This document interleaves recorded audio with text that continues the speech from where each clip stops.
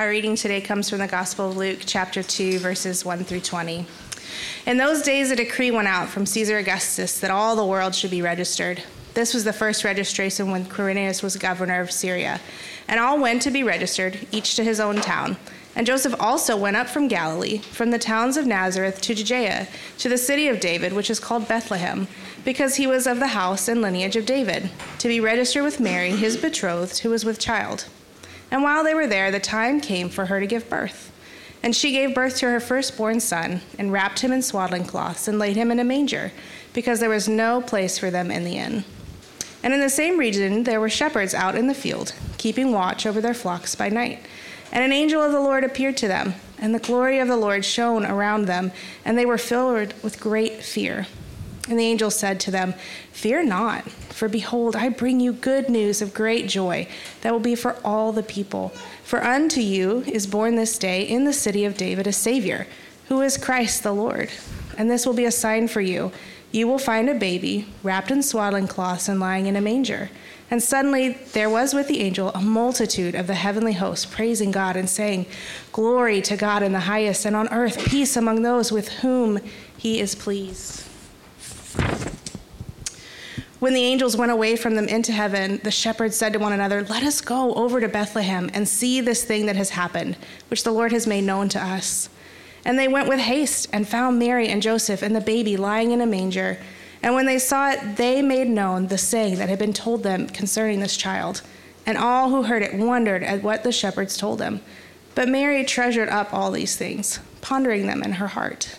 And the shepherds returned, glorifying and praising God for all they had heard and seen, as it had been told them. And at the end of 8 days, that's verse 21. We'll stop there. Good morning, church. Good morning. How's everyone doing? Great to see you guys. In our family, we're trying to work through, just think about what sort of kind of Advent traditions we want to implement. We want to teach our kids about Jesus. Christmas is not just about presents and gifts and trees that are pretty, but Christmas season, the Advent season, is all about our King who has come to deliver us. It's all about Jesus. So a couple nights ago, we, as a family, watched the movie The Star. Who here has seen The Star? Just a couple? And no surprises, but The Star is a kids movie. It's like a digitally animated kids movie. It's about the Christmas story. It's about the birth narrative, but from the perspective of animals. So very kids movie-esque. It's fun for my girls. They enjoy watching it. And it's, of course, a representation of the birth narrative of Mary traveling to Bethlehem to give birth. And I just think this movie does a really good job. It receives my stamp of approval. And one thing I think this movie does really well is it portrays Mary and Joseph making some very honest, very desperate prayers to God. And remember, they're at this time, they're currently experiencing a miracle. Mary knows that the life that's inside of her is miraculous, because there's something that you're supposed to do before having a kid, and she didn't do that thing. So she knows that this child is special, that this is a miracle, and they're experiencing it. So there's a lot to be joyful about, but there's also a lot of pressure, a lot of weight that they're feeling. It's daunting, right? Raising the Son of God, being a steward in that manner. So my point is that we can go through these really monumental things, these really incredible highs. We can see God do miracles in our lives, yet there are still going to be times in the midst of that when we need to bring our desperate cries to God. We need to lay bare our hearts before Him. And He invites us to do that because He is a kind and loving Father. So before we go any further this morning, let's bring our cries to God. Just think about, where do you need deliverance in your life? Bring that to the Lord. Father in heaven, we come before you this morning and we're thankful for who you are. We're thankful for your promises. We're thankful that you've followed through on your promises to provide a king for us who will deliver us, who will free us from every oppression of sin in this world, God.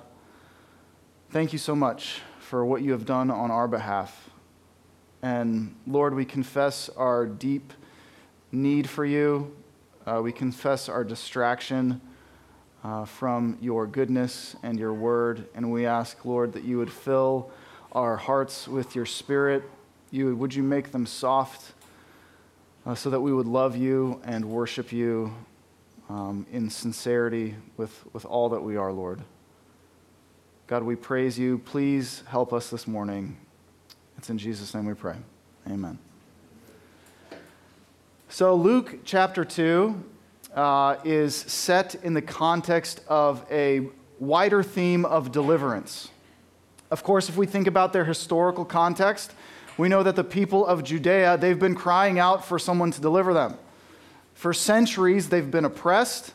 They've been heavily taxed. So this is one of the poorest provinces in the, that's a hard word to say,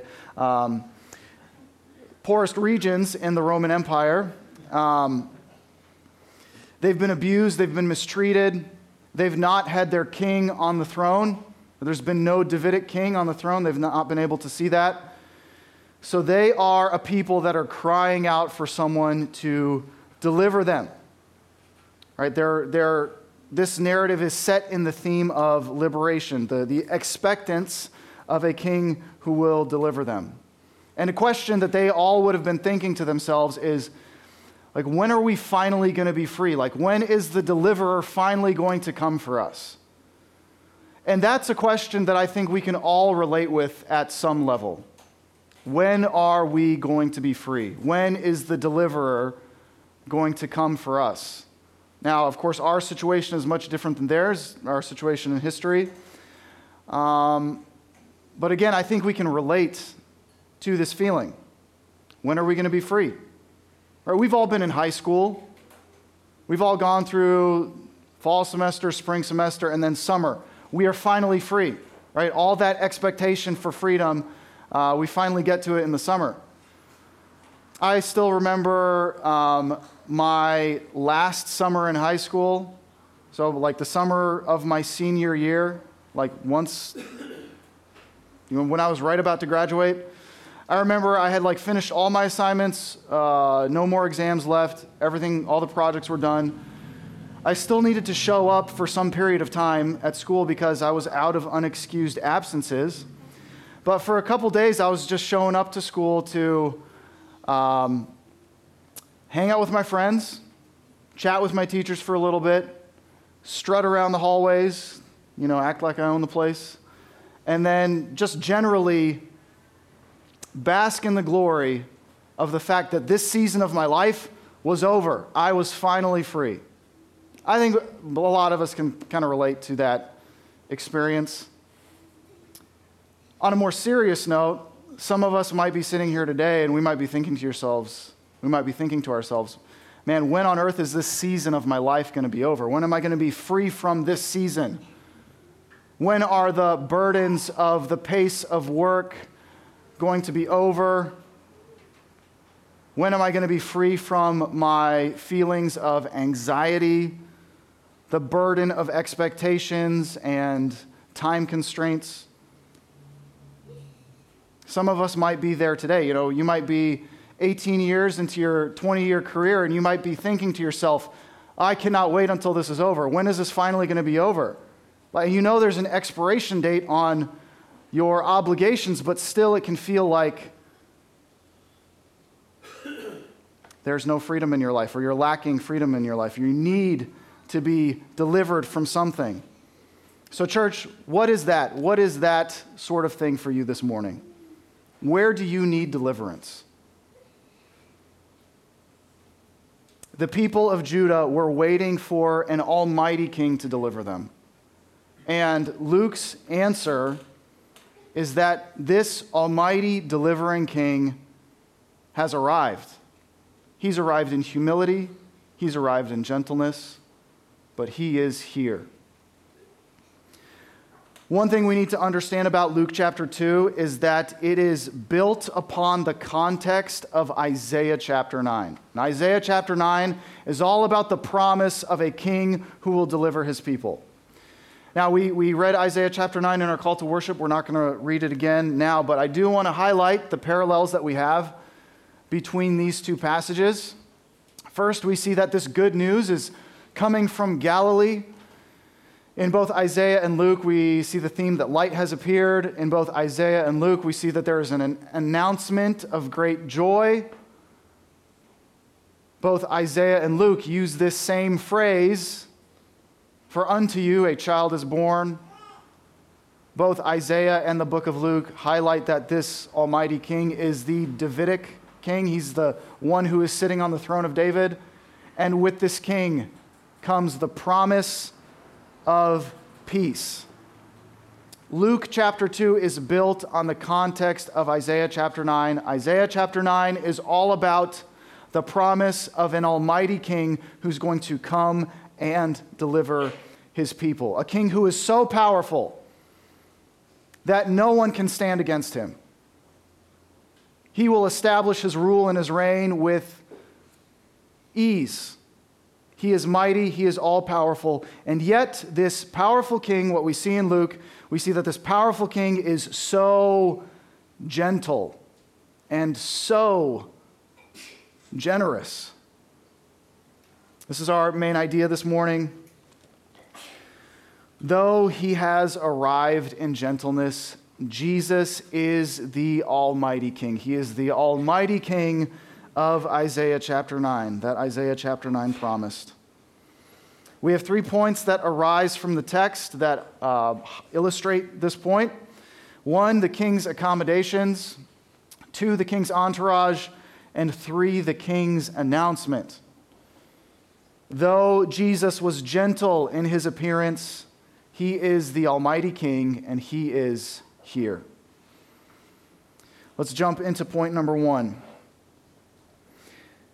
Now, just a couple observations we can make about Christ's accommodations. What do we see about his lodging? What do we see about where he stayed? Well, really humble, really unassuming, really obscure. These are accommodations that are hardly fit for a king, let alone the Almighty King of the universe. And this is a really simple observation, but it illustrates exactly what's going on here. And that is the fact that Jesus is an entirely different kind of king. He doesn't care about the conventions of this world. He doesn't have to be like all the other rulers. An entirely different kind of king has arrived. He's unlike any other authority, unlike any other ruler. See, the Gospel of Luke sets up an interesting contrast right at the beginning of Luke chapter 2. In verse 1, it says, "In those days a decree went out from Caesar Augustus that all the world should be registered." Now, for us, Caesar Augustus might be like an obscure historical figure. Like, we know that he's a Caesar, he must be important, but we don't know a ton about him. Well, back then, back in the ancient world, everyone would have known exactly who Caesar Augustus is. Caesar Augustus was the ruler in Rome who took Rome from a republic to an empire. He united the Roman Empire, so he conquered, if you guys know who Mark Antony is, he conquered Mark Antony, defeated him, and so he subjugated the region of Egypt. He conquered Spain, and he made the Roman Empire incredibly strong. One historian writes that at that time in Roman history, you could have thought of the Mediterranean Sea as the Roman lake. They exercised that much control over that whole part of the world. Before Caesar Augustus was called Caesar Augustus, his name was Octavius, and he subsequently changed his name to Augustus, which means majestic one. So here at the beginning of Luke chapter 2, we have Caesar Augustus, the self-proclaimed majestic one, making a decree that everyone needs to go back home. They need to stop working, stop what they're doing, go back home and get registered in this census. It's not an easy thing to do. It's not like they were getting paid time off to go have a vacation back at home. This was a difficulty. Everyone is being reminded here exactly who is in charge. Caesar Augustus. I think we've all been around people who like to take every opportunity possible to remind everyone else how important they are. We know people like that. We've been around people like that. People like that make me think of The Office, Dwight Schrute and Andy Bernard. Dwight Schrute, of course, he is the assistant to the regional manager. And there's an episode where Dwight and Andy are bickering about whose title's more important. Andy is the director of sales. And, of course, Dwight's the assistant to the regional manager, so they're fighting about who's more important, and they have this really awkward, long handshake. Now, circumstances like that, we might have been around, we might have been involved in circumstances like that. They don't seem too foreign for us. Right? That's a little bit comical, but it's not that far-fetched, that kind of behavior. You see, that kind of behavior really is normal for the world. How much can you posture yourself up to make yourself look important? Right? That's worldly behavior. That is typical behavior for the world. It was typical for rulers in the ancient world, and it's typical with middle management today. But guess who didn't care about making sure that everyone knew he was so important? Guess who didn't care about posturing himself up like the rest of the world? The Son of God did not feel the need to behave like everyone else. He didn't feel the need to boast about his position, about his strength. Now, that's not like me. It's not like us. Even in the Christian world, we still boast. We still take opportunities to boast. We just call it humble brag, We try to boast in a way that is as innocent and unassuming as possible. If you think about it, any other king would have arrived with all the fanfare, all the media attention, all the best luxury accommodations. If you think about it, any other king would have come in wrath. Jesus here is visiting. He's come into his world that has outright rebelled against him.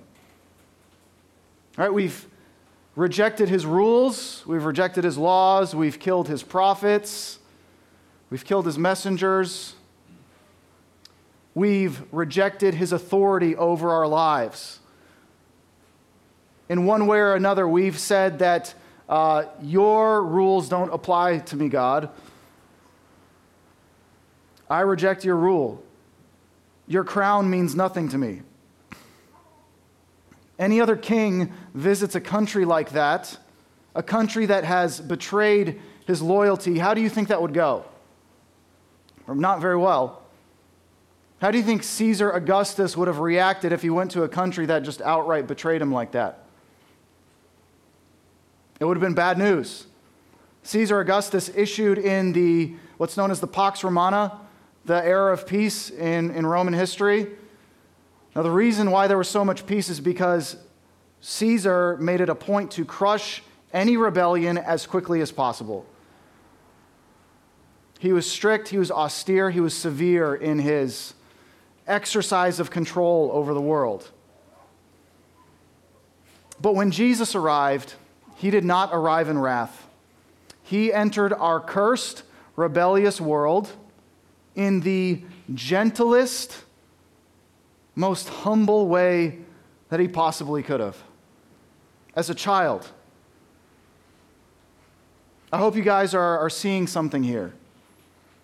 And that is the fact that true power, true strength, true confidence does not feel the need to boast. True power, true strength is gentle. True strength is not displayed like the rest of the world tries to display strength. True strength is gentle. The Son of God entered our world as a child. Verse 7, and Mary gave birth to her firstborn son and wrapped him in swaddling cloths and laid him in a manger because there was no place for them in the inn. I find that interesting, that God the Son, the Almighty King of the universe, the second person of the Trinity, he entered into our existence not as an emperor to be feared, not as a Caesar to be feared, but as a son to be treasured. Think about it from Mary's perspective. Before Mary is told the announcement by the shepherds that her son is Savior, Christ, and Lord, before she receives that information from them, before we get to that part of the narrative, Mary sees Jesus, this almighty King, as her son. Verse 7, her firstborn son. The son who needs to eat every 2 hours.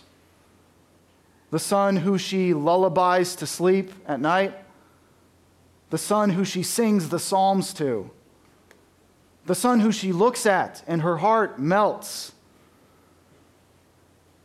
This is the son who no doubt Mary would have been speaking the words of Psalm 139 over. Let's look at Psalm 139. For you formed my inward parts. You knitted me together in my mother's womb. I praise you, for I am fearfully and wonderfully made. Wonderful are your works. My soul knows it very well. My frame was not hidden from you when I was being made in secret. Intricately woven in the depths of the earth, your eyes saw my unformed substance. In your book were written, every one of them, the days that were formed for me, when as yet there were none of them. How well would Mary have known this to be true about her child that was miraculously formed, knitted together in her virgin womb. Church, the birth of Jesus illustrates, it communicates the way that God has chosen to deal with the world at this time. And that is in gentleness. Jesus has chosen to deal with the world as someone, as a person to be embraced, rather than a Caesar to be feared. Jesus indeed is the almighty King of this universe, but he has arrived in gentleness. He has arrived showing us kindness and grace. All right, this brings us to point number 2. The next scene in the narrative. In verses 8 through 15, we see that the shepherds are met by a multitude of angels. And we're told that they were filled with great fear. And that should make sense. It should make sense that they were absolutely terrified. Because remember, this passage is all about the arrival of an almighty king who's going to deliver his people. It's about a king showing up to set his people free. And guess who this king has showed up with? His army. An army, a host, a multitude of supernatural, fiery warrior angels. Right? We really need to get it out of our heads, any kind of association that we have between angels and those chubby little babies that are flying around in Valentine's Day cards. Okay? Angels are nothing like that. They were soldiers. They were warriors.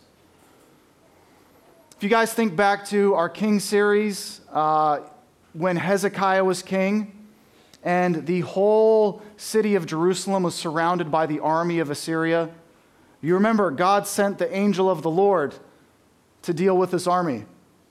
You remember what one angel did to 185,000 men? Leveled them, wiped them out. And so here We have this almighty king who has come. He's arrived, and he's arrived with a force that could have wiped out all of rebellious humanity. I like how it's illustrated in the kids' book, the story of God our King. I got a picture for you here. I think it's hard for us to put ourselves in their place, to really just visualize how awesome and terrifying this event would have been. At least for me, this kind of helps. Like, what a terrifying sight to see. A host, an army of angels standing at the ready for their newly arrived king. But praise God, this king is not like the rest of us. Though he's almighty, though he could have rightfully come in wrath, he has arrived in gentleness. Instead of punishment, he offers us an embrace. He offers us peace. Verse 10, the angel says, "Fear not, for behold, I bring you good news of great joy that will be for all the people." Instead of coming in his wrath, Jesus comes to bring joy. He comes to bring peace. Jesus had every single right and all the capability in the world to flatten and destroy all of rebellious humanity, but he offers us peace instead. He is a different kind of king. We see that the angels give this king 3 different titles in verse 11. We see that Jesus is called Savior, Christ, and Lord. So this son born to Mary, is number 1, he's a deliverer. Number 2, he's Christ. That means he's a king. And number 3, he is Lord. Lord of what exactly? Who is Jesus Lord of? What is Jesus Lord of? Well, the Old Testament uses the term Lord of hosts to refer to God Almighty more than 1,000 times in the Bible. And what do we see here? We see that this son born to Mary is being called Lord. Who is he called Lord by? A host of angels. Who stands at the ready for this newly arrived king? A host of angels. Who's ready to go to war for him? A host of angels. Who's cheering him on as he enters the world? A host of angels. This is Luke's not so subtle way of saying that the Lord of hosts has arrived, and his name is Jesus. Though he has arrived in gentleness, Jesus is the Almighty King promised in Isaiah chapter 9. This brings us to our last point. The shepherds leave. Once the angels leave, the shepherds depart at once to go see the child and to relay what had happened to them. And we see that some wondered, but Mary treasured these things up in her heart. So verse 18, and all who heard it wondered at what the shepherds told them, but Mary treasured up all these things. Now, when we read that in our ESV translation, it might seem to us that the people who were present, who were wondering, they were like questioning what had happened. Like they wondered what had just happened. Well, that's not the sense in which this word is being used. So the Greek word for, that's translated as wondered by our ESV, it means to be amazed or to marvel at, theomazo, to marvel at. And so you take the NASB, for example, will translate this verse by saying that all who heard it were amazed at what they had heard, but Mary treasured up all these things in her heart. So we see some are amazed, and we see Mary who treasures these things. The point here is that Jesus is both a king who we should be marveling at a king to be amazed at, and also a son to be treasured. Jesus is a son to be treasured, and he is a king to be marveled at. That is the way that Jesus invites us to know him. Not just as the Almighty King who inspires fear and awe, but as a son to be loved and treasured as a person. Now, of course, all the people here would have, this would have been an unforgettable experience for them. For all the shepherds, for Mary, for Joseph, anyone involved with this. They knew from the get-go that Jesus is a king, that he's the deliverer, that he's the promised son. They knew that this kid is amazing. And throughout Luke's narrative, we see people starting to catch on to this fact. More and more people start following Jesus until you get to the end, towards the end in Luke chapter 19, verse 38, we see multitudes of people confessing something similar to what the angel said. During Jesus' triumphal entry, a multitude of people are saying, "Blessed is the King who comes in the name of the Lord. Peace in heaven and glory in the highest." Right? They've listened to his teaching. They've seen his miracles. They've seen him raise Lazarus from the dead. So they're catching on to the fact that Jesus really is the king. He's the special king. He's the delivering king that God has promised. But of course, what they didn't expect is the way in which he was going to deliver them. They didn't expect that this king was going to deliver them from death by dying in their place, by dying in our place. Church, Christ delivered us from death by allowing the religious authorities, by allowing the political authorities to hand him over to death. He defeated death by dying in our place, by taking exactly what we deserved. For the wages of sin is death. That is what we have earned for ourselves. That is what Jesus took. You see, Jesus has exercised his almighty, omnipotent power in the kindest, most generous way possible. You think about it as Almighty King, he could have raised his royal scepter and said to all the world, "Repent or die." But what did he do? He died for us instead. We talk a lot about the gospel, and it's really important that we understand the word gospel in its original context. So the word euangelion, the verb euangelizo, to proclaim good news. The gospel means an announcement of good news. That is what it is. Specifically about the victory of a king. So you take Caesar Augustus, for example. After he conquered all of Spain, there would have been a gospel that was sent all across the Roman Empire, that their king was victorious. It was the good news that their king was reigning, that their king defeated his enemies. So when we think about the gospel of Jesus Christ, this is the good news that Jesus rules, that Jesus defeated his enemies, that Jesus is victorious. But really, that's only good news for the people who have been loyal to Jesus, for those who have been loyal to Jesus. For all of Jesus' enemies, that's not very good news. That Christ has conquered. And the reality about us, the reality about all humanity is that, like it says in Ephesians chapter 2, verse 3, we were all children of wrath like the rest of mankind. We were all enemies of God.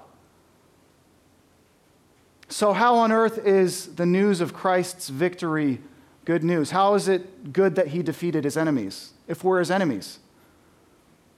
Well, the different thing about Christ's gospel is that he has taken his enemies and he's turned them into his friends. He has conquered our rebellious hearts by serving. by dying in our place. We have a king who conquers through his death. That's, I don't know what to say, but that is amazing. Jesus has exercised his almighty power in the kindest, most generous way possible. But church, there will come a day when the gentle king comes in the fullness of his might. There will come a day when the offer to God's enemies of peace and reconciliation will end. Jesus will no longer veil his almighty power. He will show up in the fullness of his strength. Let's read Revelation chapter 19, verses 11 through 16 together. Here we have a description of Jesus at his return. And keep in mind that the book of Revelation speaks in word pictures. It speaks through imagery. So this is not like a super literal description of what Jesus is exactly going to look like, but it is communicating something about who he is. So verse 11, then I saw heaven opened, and behold, a white horse. The one sitting on it is called Faithful and True, and in righteousness he judges and makes war. His eyes are like a flame of fire, and on his head are many diadems. And he has a name written that no one knows but himself. He is clothed in a robe dipped in blood, and the name by which he is called is the Word of God. And the armies of heaven, arrayed in fine linen, white and pure, were following him on white horses. From his mouth comes a sharp sword with which to strike down the nations, and he will rule them with a rod of iron. And he will tread the winepress of the fury of the wrath of God Almighty. And on his robe and on his thigh he has a name written, King of Kings and Lord of Lords. Again, this isn't like an exact literal description of what Jesus will look like, but it is communicating to us something about his person. What Revelation 19 communicates to us about Jesus at his return is that he is all-powerful, that he has no equal, that this king is unlike anyone else. Infinite in might and glory and goodness and justice, no one will be able to stand before him. Again, I like how the kids' book puts this into a picture for us, the story of God our King. And again, this isn't like a literal description of what Jesus will exactly look like at his return. But what it communicates so clearly is that there is no match for our King Jesus Christ. That when he returns in the fullness of his might, that he is glorious beyond all belief. He has no equal. What this imagery so clearly communicates is that there is not a person, not an army, not a political entity, not a power in heaven or in hell that can stand up against this king. No one can hold a candle to him. He is majestic and wonderful and powerful and good beyond all belief. So we have two options, church. One, we can bend the knee now to this king in love and adoration, or we can bend the knee at his return in terror and fear. The great Almighty King has arrived. And praise God, he has arrived in kindness and in gentleness. So, church, how will you receive him? Let's pray.